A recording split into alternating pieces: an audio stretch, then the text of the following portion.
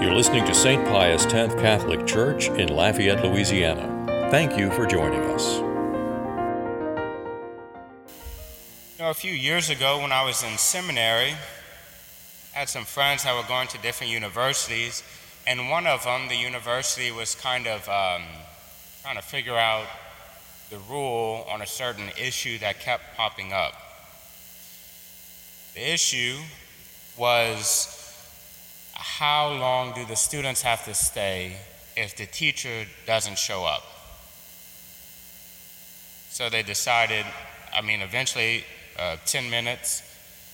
And one of the professors kind of went to the class a little early, unpacking his stuff, and he realized that he forgot something in his office.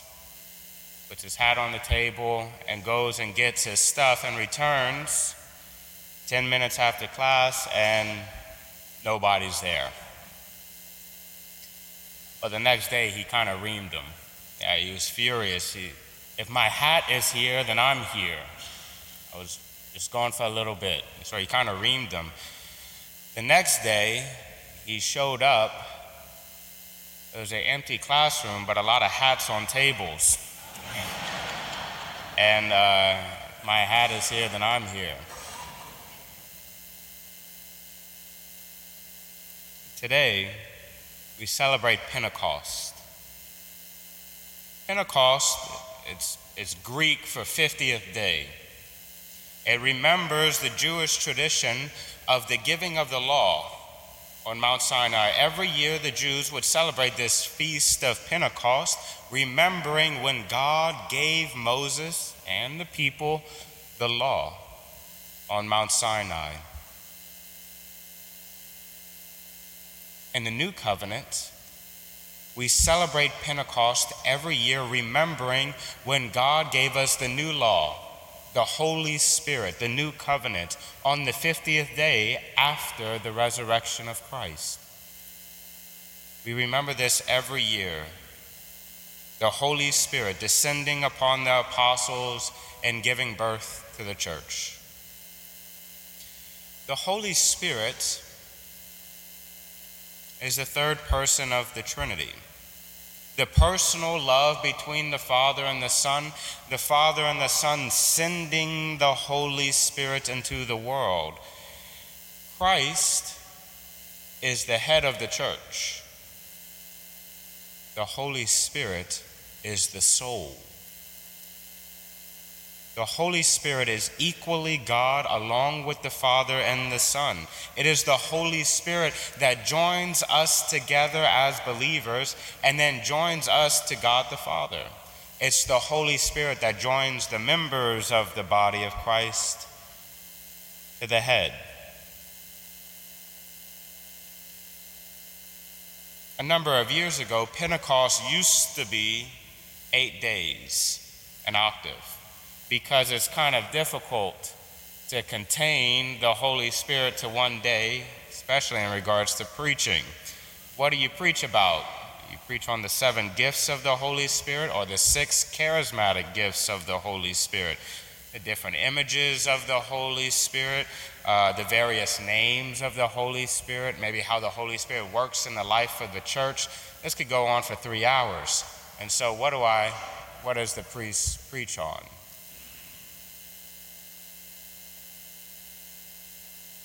I want to focus on the fruits of the Holy Spirit.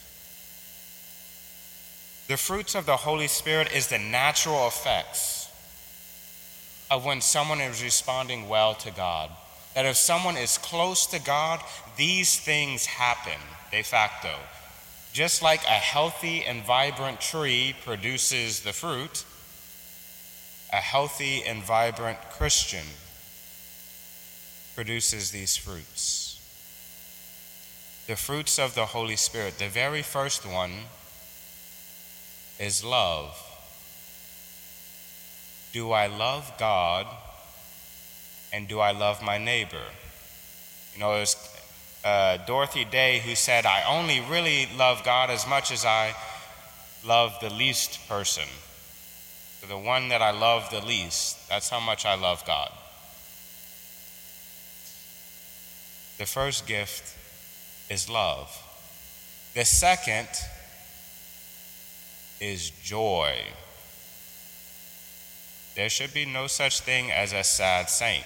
As I've said before from Mother Teresa, a sad saint is a sad saint. Joy is this inner peace that comes even in the midst of trials. The first generation of Christians, that's how they evangelize. That even while they were being persecuted for the faith, the people were asking, why are they so joyful? Why are they happy? That's how they evangelized, with their joy, even in the midst of tragedy and suffering. Joy is a result of us keeping our thoughts on heaven. I know the end goal. God is one. Peace.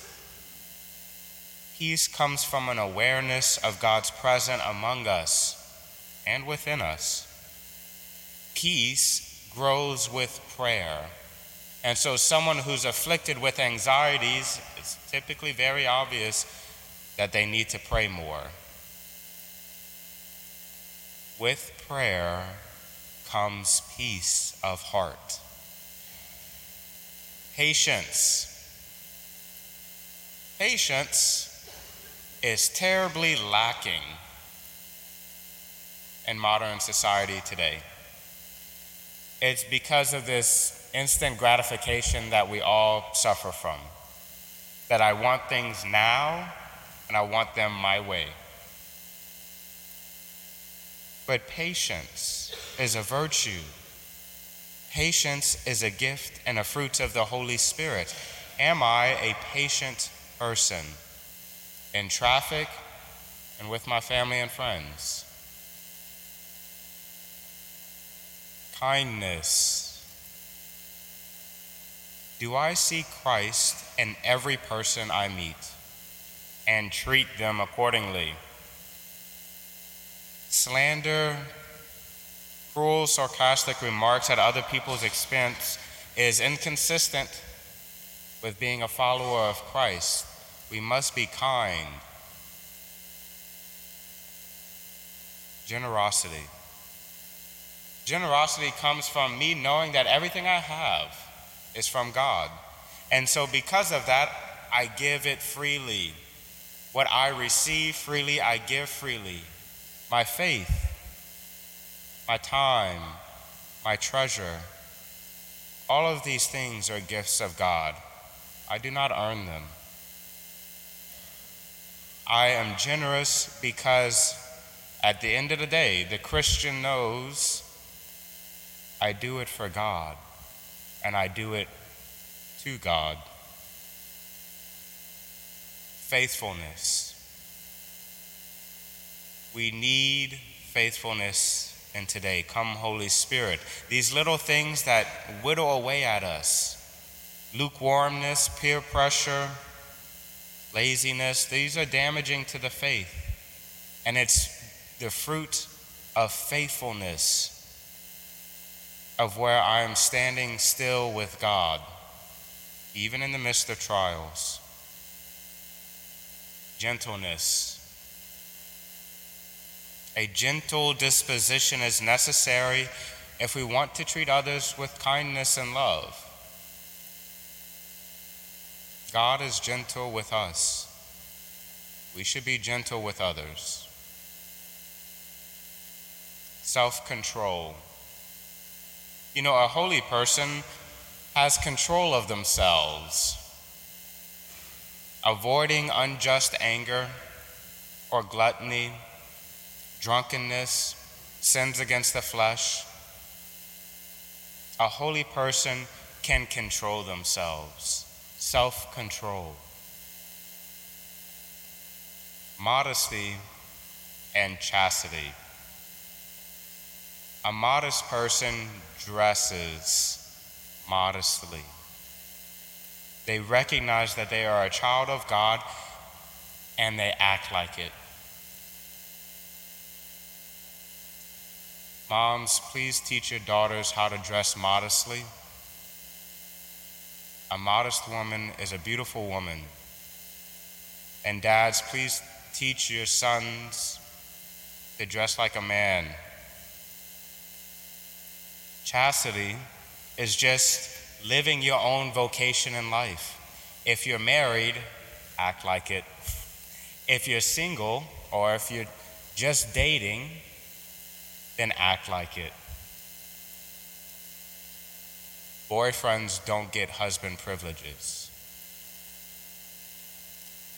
And the duty of every man is to preserve the dignity of every woman.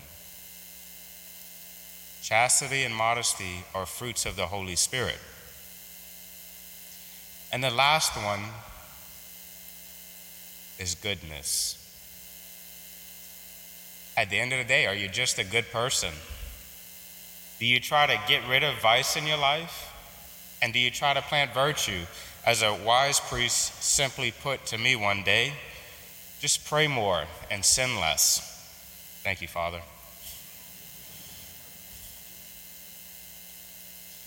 So, at the end of the day, God, with his ascension into heaven, does not simply put his hat on the table and wait for his to come back. No, he actually sends the Holy Spirit to be present within us, to help us to be Christ-like, to be a light to the nations and the salt of the earth, to be Christians.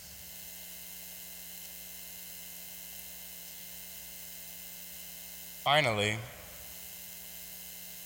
today is my 1-year anniversary to the priesthood.